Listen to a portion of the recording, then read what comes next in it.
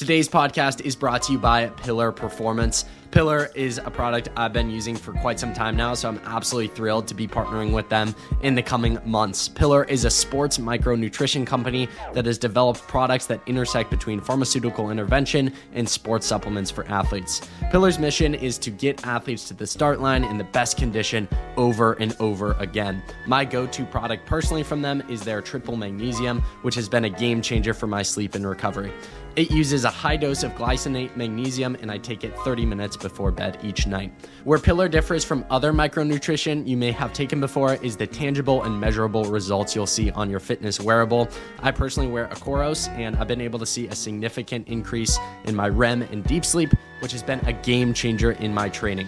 As sleep is so important for every human, especially athletes, this product is a no-brainer for me. If you guys would like to try Pillar today, head over to pillarperformance.shop, or for my US listeners, head to thefeed.com/pillar and enter code Dominic for 15% off. That's Dominic for 15% off all first-time purchases. I have also left a link in the show notes and can't wait to see you guys try out this product. I freaking love it.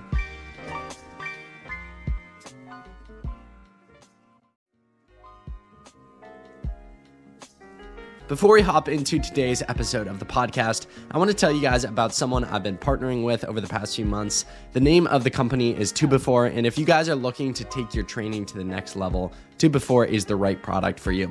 Tubivore is blackcurrant powder, and blackcurrants are antioxidant berries grown in New Zealand. Studies have shown that consuming them regularly improves endurance by increasing blood flow and removing lactic acid. It's used by professional running team Tin Man Elite, as well as teams in the NFL, NBA, and the NCAA.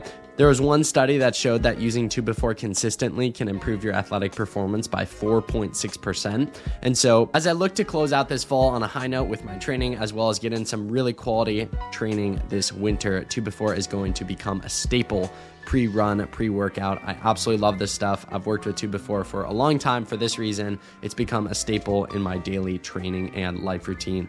Because of that, you guys can get 30% off at Tubivore with code TheRunningEffect30. Not only does this get you guys 30% off, but also free shipping, and I've left a link in the show notes. Again, highly recommend this product, and I definitely recommend at least trying it out once and seeing if it works for you. Camille Peisner, this one has been a long time in the works, but I'm also kind of happy because, you're an awesome guest to kick off 2024 with. So how are you doing this morning? Oh, thank you, Dom. I am great. Super excited and honored to be here. And yeah, Happy New Year's. First question for you off the bat. We just had Christmas and New Year's. Any traditions in the Peisner household that you're particularly fond of or enjoy the most? Yeah, I'm a huge tradition girl. Like an extreme tradition person, super sentimental, and everything has to have meaning for me. But my family, all the women on the 23rd, we come together and we make an insane amount of cookies. We've pared down like over the years, but when I was growing up, like thousands of cookies we'd make. Oh my gosh. And our signature is an Italian meatball cookie. And confession, I've actually never had it because I don't like chocolate. So I've never taken a bite, but I've probably made thousands and thousands of Italian meatball cookies in my life. And so the 23rd we do that. And then the 24th we serve it. We have a big little party, I know it's kind of like a oxymoron, but we have some people over to my grandma's house on Christmas Eve and we serve our cookies. So that's our tradition. I have to ask, it's called the Italian meatball cookie, yet it's chocolate. Explain the origin of name. I mean, your guess is just as good as mine. I think so. They're like round, like they are the shape of a meatball. So I think that's where the meatball comes in. And then Italian, I grew up just believing that it's because we are Italian and it's like an Italian recipe from the Italian side of our family. But yeah, no good answer for you there. We might have made it up for all I know. We were going to have a good for those that don't, this podcast has been like so many months in the making. I feel like it's just fallen through a bunch of times, but it's all God's timing. So I trust that we're meant to talk on January 2nd, 2024. With that, I think naturally, like, you know me well enough, I just kind of like to have conversations. I'm not too structured. With that, obviously, New Year's is at the forefront of my mind. So I want to ask you a few questions, just get your take on it in regards to the new year. thoughts on New Year's resolutions. What are your thoughts on it? And how do you kind of approach a new year in terms of personally setting goals? Are you into that? Are you not? What are your thoughts from a societal perspective? Ooh, great question. First of all, I'm a big proponent of the growth mindset and just having a mentality that you can improve yourself.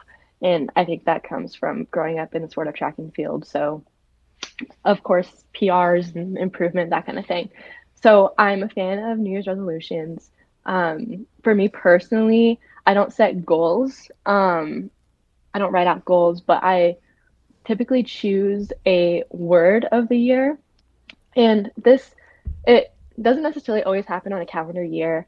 Sometimes it's like the season of life that I'm in, but I'll just pick a word that I want to embody my life. And usually it is like the last 4 or 5 years, I've chosen a word from the Bible or just something that has spiritual significance. So this year for me, I am choosing the word dwell. And it comes from Psalm 37:3. It says, "Trust in the Lord and do good, dwell in the land and enjoy safe pasture. Take delight in the Lord, and he will give you the desires of your heart." And so, and also from Isaiah 43:18 through 19, the word dwell shows up again. "Forget the former things, do not dwell on the past. See, I am doing a new thing. Now it springs up. Do you not perceive it? I am making a way in the wilderness and streams in the wasteland."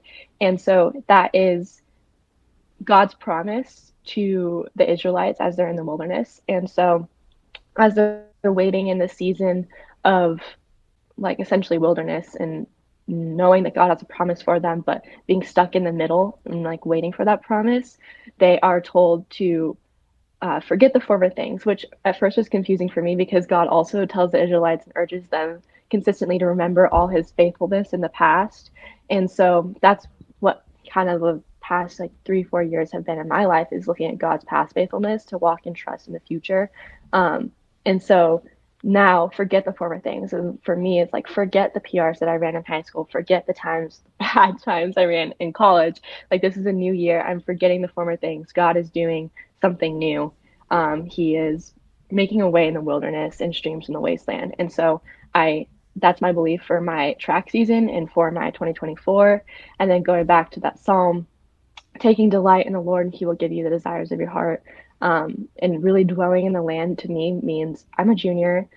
I'm going to apply to my master's program this year. This is like my 2024 is like the last part really of college. And so I want to dwell in the land, enjoy it, establish roots, because I want to really look into the future and think that like I'm a planner, I'm a preparer. I love looking into the future because I'm so passionate about my goals and I'm so excited to chase after them.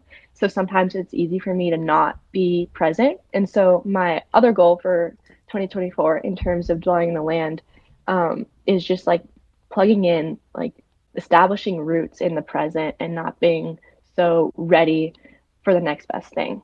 So that is my take on New Year's resolutions. Isn't a New Year's resolution, it's a word, and I would totally encourage you to have a word for the year or for a chapter. Yeah, and I have a new word every track season, it feels like, and I always know when it's time to move on to another word, when I can look back on the other word and say, yeah, I did that well consistently over this period of time. And so the word joy for me was my freshman and most of sophomore year. And clearly like that word like took me a while to like grasp. And so, but then my other word, like hope, was in between then, and that was a little shorter. So it's just fun to have a word and to represent the season of life that you're in. When you were talking about the past there, I was reminded of a quote that I came across, I think mid last year, and it stuck with me for like a month or two. I really was like chewing on it, thinking about it. And the quote was, "The past is a place of reference, not a place of residence." I think there is a lot of scriptural ties there, as you kind of said in your answers. But I think it is so true. I think so many people reside in the past and it kind of eats at them, and it prohibits them from actually taking meaningful action in the present because they're stuck on the past, instead of learning from the past and referencing it as a means to take action in the present moment. So many people, I think, like legitimately ruin their lives by just reflecting and living in the past all the time. What are your thoughts on that quote? Yes. Oh my gosh, 1,000% in agreement. There's a stat that resentment is actually the leading cause of divorce. Hmm. And I totally believe it because resentment is living in the past and at its finest, really, and like allowing bitterness to fester from the past. And I really do think that the key to joy is not sweating the past. Like you really can't change it. It's out of your control. And as a control freak, I don't love that about the past. But I'm 100% in agreement with that quote and think that it's good to appreciate and look back and reflect to the extent that it helps you move forward. And a lot of people can internalize things from the past or just, yeah, I think that's all I have to say. I love it. Going back a little bit to the beginning of this conversation, talking about the holidays, Christmas, I'm curious, what does your training look like during the period of being back home? And how do you make sure you're still putting in the necessary work while also enjoying family and not taking away from time with them? It's a great question. I have been training with I guess he was my high school coach, but I started training with him when I was 11 years old for club. And so every break I go home and it's like seeing an old friend and he knows me better than I know himself. I know him better than he knows himself probably. And so it's honestly a joy to come home and train. Um, just like I call it home cooking. Like just the food at home just tastes so much better, you know. So I it's really easy for me to get excited about training when I can do when I can train with him. And there's also some collegiate athletes from across the nation that come home to train with him as well. So every Christmas break, I'll be training with other D1 Power 5 track athletes, which is awesome just for that accountability. And it is really hard to train by yourself over break. The other thing about break that I would say is great for training is that it allows for variety, which is so important to mental health in the sport of track and field. Like my warm up is like the same thing. Like, and I've been probably doing the same warm up for 10 years of my life. So 5 days for 10 years, it's just a lot of times doing the same rep over and over. And so just simply getting on a different track, it feels so good for my mental health. And then also just like it allows you a little bit of flexibility. Christmas Eve or Christmas Day, I'm a weirdo. I run the 400 meters, so you don't need to know how crazy I am. You already can guess. But my Christmas gift to myself every year is running hills at my grandma's house. She has this like mile-long driveway, and there's like a probably 100-meter portion that's super steep. And I mean, I have the best childhood memories from running or from driving up that driveway. We would drive 16 hours from Colorado to her house in San Diego every Christmas. And so the end of that 16 hours, the last little stretch of that drive is that driveway on the other side with my family and Christmas. And so that driveway just means so much to me and it represents so much joy and excitement. And I also just love running hills. And so just like taking the chance um, yeah, like treat myself, have fun with a workout. It's not on my program, but it's going to do more good for me than anything on my program, simply in terms of the joy that it brings. And then to answer your question about training with family, yeah, there's a balance. It just, I would say like, it's good to plan out your workouts, but like don't let them dictate the rest of your break. For me, my dad, ever since I started track when I was 8 years old, has come to every single practice except college, obviously, and high school. But once I start coming back from college, like he will be at the track with me. And so just like incorporating training and family time together also is a great way to balance that. And then, yeah, I've been actually like listening to music at the track this break, and that's really helped. Just like sometimes it gets a little boring or lonely or like hard to stay motivated when you are training by yourself and doing those hard workouts. So I found that the music relaxes my mind. It gets me out of my head because I am like so into cues and okay, foot strike this, punch the ground, swing down with your arms. Like literally, I think so much. And when I come home, like I can just put my thoughts away close them in the drawer back at Stanford. And so the music also helps just like not, I just like haven't been thinking on the track, and it's been really nice. Distance runners, as I'm sure you know from Stanford or even Valor, like I feel like we train at least 6 days a week, and it's like easy runs most of the week, just like base mileage. And then like 2 days a week, it'll be like a workout. 1 day a week is maybe a long run. And then that like 7th day is either completely off or like super easy jog. Is it a similar structure for sprinters? And pardon me, I literally know nothing about sprint training, which is what I'm asking. Is it similar for sprinters where it's like you're doing something every single day? Most of those days are like easier, and then a few days it's intentional hard efforts. What does kind of the structure look like? Is it a similar schedule to distance runners, or is it like completely different? Yeah, I can't speak on sprint training for everyone. I've experienced two training programs, my Stanford training program and then my high school training program. And I would say that generally it's quite different, especially in terms of my high school training program. It would be like 1 or 2 hard days in terms of like a hard workout, and then 1 or 2 days of like sprinting. And I would say that my Stanford training program follows a pretty similar thing. We'll go Mondays, Excel, Tuesdays, tempo / lactate, depending on the time of season. And then Wednesday is always our recovery day. Thursday is another little speed day. And then Friday is another hard workout. So I would say, and then we have weekends off, thank God. We'll do recovery on the weekends. We'll do recovery on Wednesdays. So, but it's pretty different in terms of, it's different from distance in the sense that we have a lot more downtime, because when we do go, it's usually 100%. And so we have to kind of counterbalance that with 0%. Right. Whereas I feel like distance is somewhere we're weird. in between. Yeah. So those recovery days, what do those look like for you? Is it a lot of like normateching, massaging, foam rolling? Is it like completely off, doing nothing? What does that kind of balance look like? It depends on the week for sure.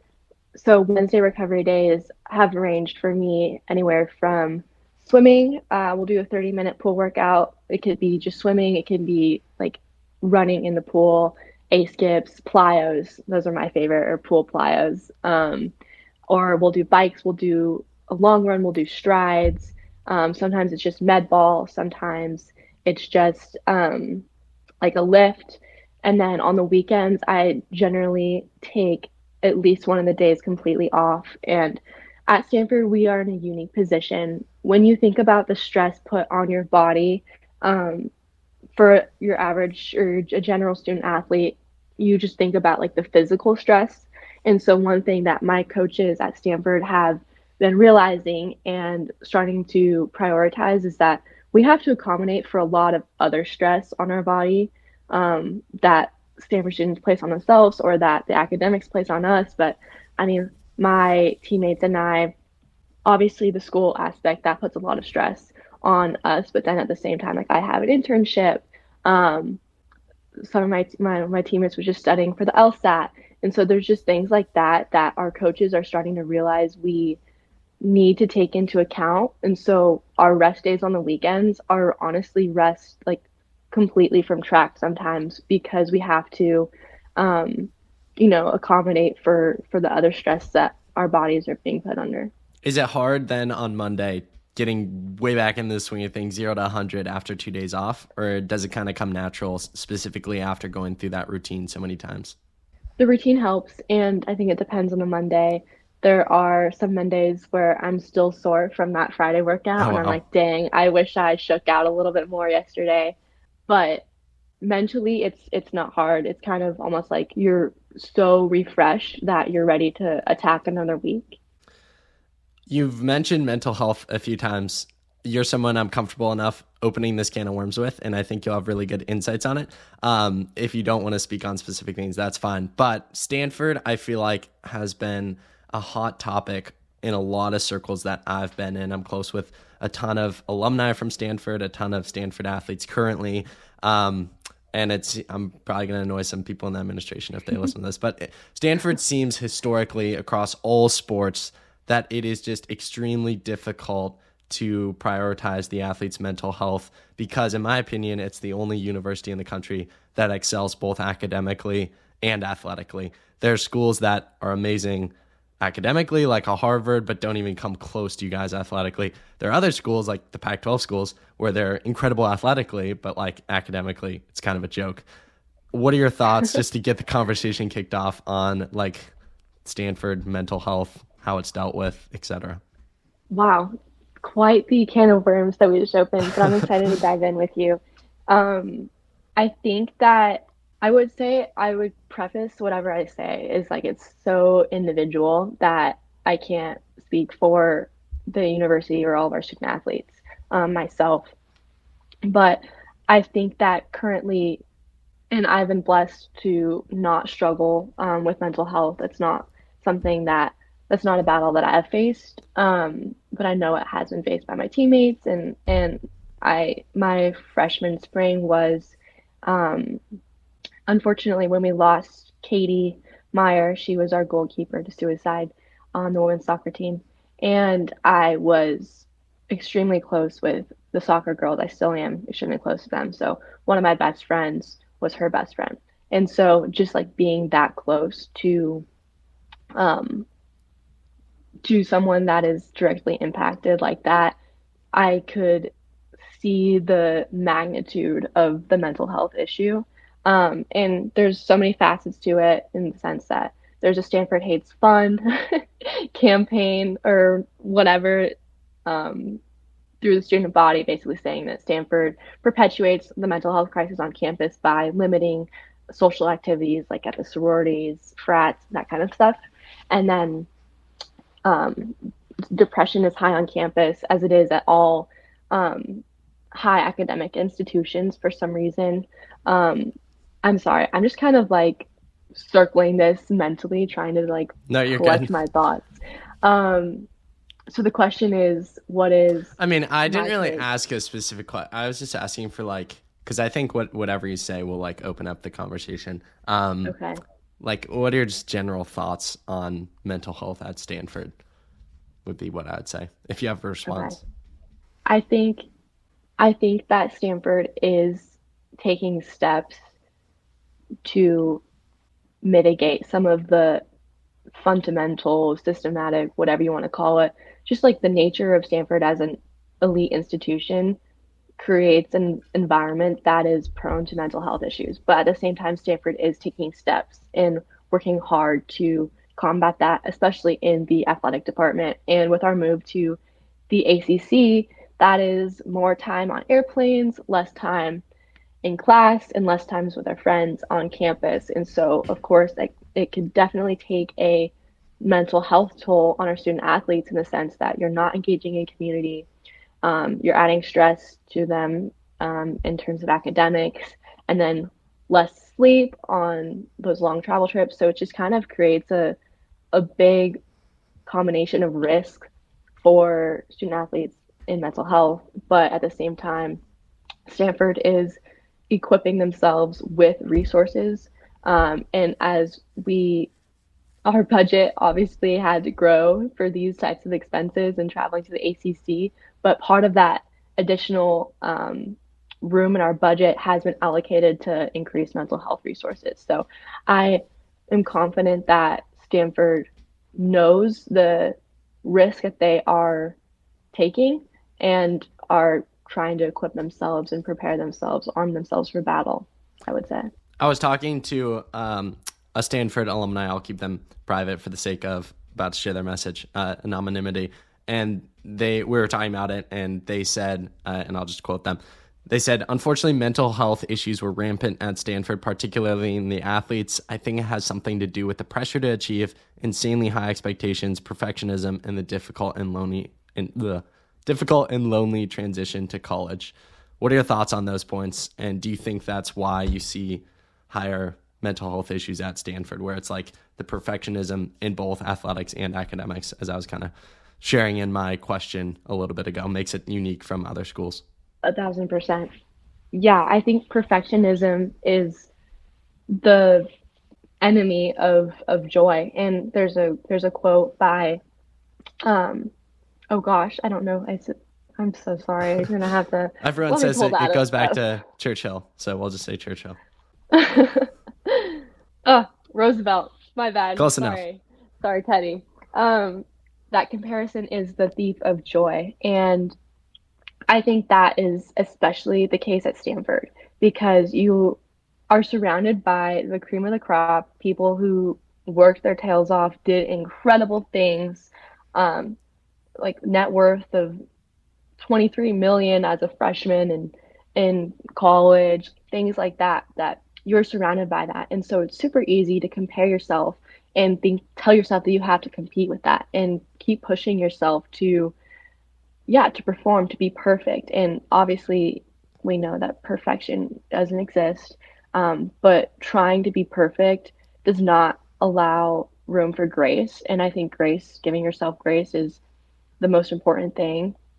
Yeah, I think not allowing yourself to fail sometimes. It's interesting because Silicon Valley is known to be a culture of failure, and especially in VC firms, because if you fail two startups, you're a much more desirable candidate for whatever job at a VC firm or anything. And so there's a sense in Silicon Valley that failure is good, but then at Stanford, failure is like fatal. And there's that misconception that you can't fail because no one else is failing and everyone else is succeeding and you got to compete. And once again, that comparison is the thief of joy. So I would say that the culture of consistently striving, not letting yourself rest, not letting yourself take off the brakes or take your foot off the gas, um, yeah, all contribute to definitely a dangerous storm. How has your faith personally helped you kind of weave through some of the natural issues of mental health? I think when you break it down at its core of like what triggers mental health, obviously very individualistic, different for a lot of people. But at least for me personally, I think my faith has played a massive role in that. For you, what are your thoughts on your faith kind of helping to guide you through some difficulties, whether it's in mental health or something completely different that you face on a day-to-day basis in college? Yeah, that's a great question. I think it goes back to that quote that you read about perfectionism. And for me, I am very self-motivated. I put a lot of pressure on myself to be perfect. And so that is nice in the sense that it's not external motivation or external pressure. But and it allows me to kind of take my own like viewpoint on the matter. But I would say that in the spirit of Christmas too, Jesus Christ came and was born as a baby, but he was fully man and fully God, which is the hypostatic union and is a theological concept that I won't get into. But because he was fully man, um, allows us to relate to him because we are fully man. And so he came and lived the perfect life, literally perfect, never sinned. If he came and lived a perfect life, essentially I tell myself, so I don't have to.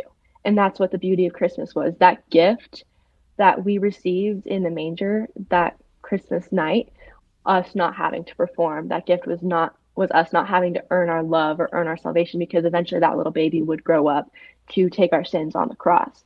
And so for me, knowing that Jesus lived the perfect life so I don't have to has been vital in giving myself the grace to fall short, to fail. And yeah, so I would say that's how my faith has helped me in terms of mental health. And also, like, comparison is the thief of joy, going back to that, and just being content in who God made you to be. And I think knowing that having a framework that every person is made in the image of God and that you are a child of God, and just like having that as part of your identity doesn't allow room for you to look at other people to inform that identity, because when you are so secure on in who you are as a person and as a child of God, that you don't look towards other people to tell you what to believe about yourself. You look to the Bible and to what God says about you. I'm curious to get your thoughts on faith in relation to, and you've kind of touched on this a little bit, but going deeper, faith in relation to falling short. And what I mean by that is a lot of athletes, and we may have talked about this on your podcast, but a lot of athletes, like when they fail, because their sport is their whole world and whole identity, because it's their whole identity, it's an attack on them as a person. And they really don't know where to go to because their whole world and identity is based on this kind of fleeting activity, as amazing as running and track and field and marathons are. For me in my life, I definitely have experienced that where like my whole identity's been running, an injury pops up and it's like crushing beyond measure. I'm sure people can relate to that. But then as my faith started to grow, running became something I did, not who I was. And who I was so secure in God that running was just like, yeah, this sucks. It's unfortunate. It's something I care about, but it's not everything I am. And my maturation, even though it's still continuing a long way to go, in the faith has been so pivotal in handling setbacks, not just in running, but other aspects of my life. For you, how critical has that been, specifically in like a higher stakes, higher pressure kind of situation, Division I at Stanford? How critical has your faith been in terms of handling setbacks, identity, all of that sort of stuff? Infinitely. Yeah, you bring up a really good point. And thank you for coming on my podcast. And we did talk about that. And so, yeah, I have a podcast called the Plus Podcast, which is a podcast that shows and tells the stories of faith in athletics for various student athletes. So the plus comes from symbolism in student athlete. There's a dash between the word student and athlete, and that kind of represents the horizontal balance between school and sport. And so we added a vertical line that represents that relationship between the student athlete and a higher power, and that student athlete pursuing God vertically in that relationship. And so that dash with the vertical line create a plus, and so plus the plus plot showcases student plus athletes that do pursue God in their sport and place their identity in God. And so if you ever want to hear more about how to place your identity in God in your sport and hear from dozens of athletes who went through the same exact process, that is the podcast for you essentially. And it comes up over and over and over again. A lot of the athletes we talked to have just had this like shift, or sometimes it was a shift, sometimes it was a long period of growth in placing their identity in God. And no one ever perfectly does place their identity in God consistently every single day. And so sometimes we have to go through things that remind us to go back and place our identity in God. And that's where that injury comes in. There's a joke, and I am the co-president of Fellowship of Christian Athletes here at Stanford, and we have a joke that we roll our eyes when there's another identity talk, because if someone comes up and starts talking about placing their identity in God, we're like, oh, here we go again. Like, that's just kind of like sport brings you to that, whether it's through failure or through injury. There's just like consistently time and time again, you have to look in the mirror and see who you are without sport, or who you are in failure, who you are without straight A's for my nerds at Stanford. And what's left when you strip those things away is who God says you are. And so identity is just a huge theme in Christian athletics. And I'm so glad you asked me about it. And for me personally, it's in terms of the identity, that's been more of something that I faced a lot in high school. But then moving on to Stanford, which I think was your specific question, I would say it's been learning to place my joy in the Lord and not necessarily in my success, because I have had two really hard, unhealthy, and quite frankly, so slow seasons. Like, I've performed just like nowhere near what I can and should be performing at. And so thank God that I do have my identity in the Lord, because oh my gosh, the athlete that I am is not the athlete that got into Stanford, and is not the athlete. Like I've told this story before, but when I was a sophomore in high school and reached out to the Stanford coaches that first time last summer, I said, hey, like, this is who I am. I would have placed ninth or whatever at the Pac-12 championships as a sophomore in high school. And the last 2 years, now that I am at Stanford, I haven't even made the bus to go to the airport to go to the Pac-12 championships. And so that has been heartbreaking, but it hasn't been devastating to my identity. It's sad because I love my sport and I want to do well, but it doesn't threaten my self-worth and my um and my confidence, and know that I'm still valuable, I am still loved. Um and no performance, no seat on the trip to the Pac-12 championship, no PR is going to change how loved I am. There's a quote in Jireh, which is one of my favorite worship songs, that says, "I'll never be more loved than I am right now." And whenever you say that, you can say that. I could have said that on the top of the podium at state or after I broke state records, or I could say that when I'm sitting at home watching my teammates race to the Pac-12 championships. Um, Wherever you say that, it's always going to be true because God's love is so infinite for us that no earthly circumstance is going to make that statement like false, if that makes sense. So that has been the biggest thing, and so finding joy in the Lord and in my challenges has been the theme, which is why I said that my word for my most of my collegiate career has been joy, is because um, how do I take, like, track makes me so happy. I am so passionate about it. I love it, which I thank God every day because there's a lot of people who are stuck in sports that they don't like or don't think are fun. So I'm blessed to be so in love with my sport, but at the same time, that makes it all the more heartbreaking when I am injured, when I am super sick and can't compete. And so just being joyful in those circumstances and joyful in the Lord has been the key for me, I guess. And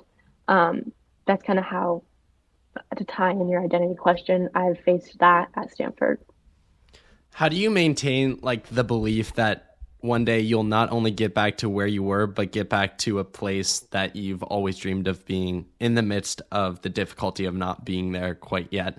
I'm specifically curious to ask you this question in relation to, like, I think a lot of times, I'm sure you've felt this on your own podcast in a unique way. Like, you think of the listener as a specific thing. Like, in my mind, I'm like, the listener is crushing training right now. They're training to break some record, win some state title. But like, factually, a good portion of our listeners are probably in the same boat you are or you were. And so I think it's important to ask these questions because whatever your response is going to be will probably resonate with a lot of people.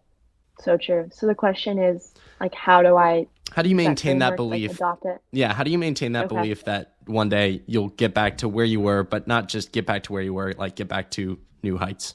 Yeah, it's a great question. So I look to the Bible. I'm a Christian, I'm a believer, so that's what makes it easy for me to do so and maintain that belief. I look at the book of Job, which is not an easy book to read in the Bible. And it's honestly just full of so much hopelessness, which is how I felt my freshman and most of my sophomore seasons on the track, was just hopeless because I used to put hope in my body and my legs and my speed. And now, like, those things are failing me. And so, that is kind of what is a theme in the book of Job. Job is the most successful, wealthy man to have ever walked the earth at the time when this book was written in the Bible. And Satan walks to God one day and asks God, like, or says God, hey, he's only so faithful to you because Job was also a very righteous man. And Satan told God, Job is only this righteous because he has everything going right for him. Like, he's got the perfect life. And so God permit Satan to test Job. And so, like, in a matter of a few pages of your Bible, Job loses everything, all of his livestock, all of his children. He's a sick man, which to me was kind of like what felt like my freshman, sophomore year. I lost so much. I had mold poisoning, torn my hamstring. I lost the things that made me succeed and get to Stanford. And so in the middle of the book, basically Job is questioning God, like, God, why did this happen to me? And I think that, to be completely real, it is so difficult to maintain that belief that everything is going to work out. And so I'm not going to say that you can willpower your way into it. And I actually had this realization last night as I was journaling, but I've had like three seasons of my life of loss, or tragedy, disappointment, whatever you want to call it. And the first season, I was when I was reading Job for the first time. And in that season, I had head knowledge of what I was supposed to like say, think, like, okay, this is what the Bible says about it. And then the second time I went through a challenge, this was like hamstring kind of thing. And last season, that second time, um, I was like, okay, I'm starting to believe that like what the Bible says is true. And then the third time I've experienced loss this last fall, quite recently, I've just been so joyful through it all. Obviously sad, but you can be sad and joyful at the same time because joy does not equal happiness. Joy is gladness not based on circumstances. Happiness is gladness based on circumstances. So my circumstances I was sad about, but I was joyful still. And so I was like, oh my gosh, finally, before the first time I went through this kind of stuff, I was okay, upset, not joyful, but I understood I needed to be joyful. The second time is like I believed I could be joyful, but I couldn't truly live it out. And this third time is I'm experiencing that joy in the midst of um, that loss and circumstances. So to answer your question, what changed from that first, second, and third time, and how do I believe that that I will get back to where I was, if not more, is also back in the book of Job. At the end of all this questioning, all the suffering that Job goes through, he would rather be dead. He was so hopeless. He was like, I'm done. Like, there's no worth. My life is not worth living, is what he said. And at the end of the book, so spoiler alert, God restored all of Job's blessings twofold. So basically, back in biblical historic context, if a thief stole something and was caught, they had to restore like double whatever they stole. And so here there's a Bible verse that the thief comes to steal, kill, and destroy, but Jesus comes that you may have life and life to the full. And so when Jesus died on the cross was when Jesus kind of restored and gave back everything that the devil stole from us in the fall. And so here in this book in Job, God restores all of Job's blessings. And so for me, maintaining the belief that my own joy will be restored has come from understanding that and knowing that, just kind of like believing that, applying that to my life. I'm so sorry, I'm on a tangent right now. Another verse that I'm loving recently, which is from Job, is that the Lord gives and the Lord takes, blessed be the name of the Lord. And so the true difference in my mind, they're numbered 1, 2, and 3. The true difference between 2 believing and 3 experiencing about joy not based on circumstances, the difference there is blessing the name of the Lord even when the Lord takes. And so, yeah, I had losses this fall the Lord took from me. But for the first time, as the Lord was taking from me, I could still say, blessed be the name of the Lord. And so I think now that I've experienced and lived out authentically that verse, I just like Job, it took Job saying, blessed be the name of the Lord when he gives and his takes. It takes him like kind of like surrendering that. And then God blesses him. And Job doesn't just like surrender and say, okay, you can give and take with knowledge that God is going to give back to him, because Job has no idea. So you have to come to that point of surrendering and being content, even if it doesn't come back. If you're content with that, that's kind of the key, the pivot in the story, and I believe in my life, to then those things being restored. So, wow, I can't believe that's been on my mind and incredible. My journal. It's a lot messier in my journal, and I'm actually amazed that I could just get that out. That was very impressive. Moving from point to point. I got to take notes when I listen back. Camille, something I'm interested to hear about. I'll have to get you back on because I know there's so much we could talk about, but wrapping today's conversation up, as someone who was incredibly successful in high school, now incredibly successful in college, making it to Stanford itself is something many kids dream of, including myself a year ago. Shout out Dominic a year ago. Yeah. I'm curious, what do you think are the biggest things in your mind that contribute to being a successful athlete, as someone who is undoubtedly successful? Thank you. I appreciate that. I would say hunger. That's the best thing I could say. Grit, one of my favorite books is Grit by Angela Duckworth. Great And book. it's basically that combination of passion and perseverance like allows you to be successful. And that combination of passion and perseverance is what she dubs grit, but really just loving what you do and having that perseverance. And in her book, she talks about how grit is something that you can train and something that you can develop. So if you don't feel like a gritty individual and you want to be successful, I would point you to that book. But for me, grit has been something that I have had naturally. I'm super persistent. I'm super hungry. And um, when I have been running track since I was 8 years old, and I started off pretty bad. Like I would lose races consistently.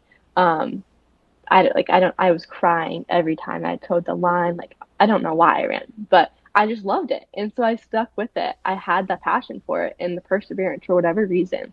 And as I got older, I started running better.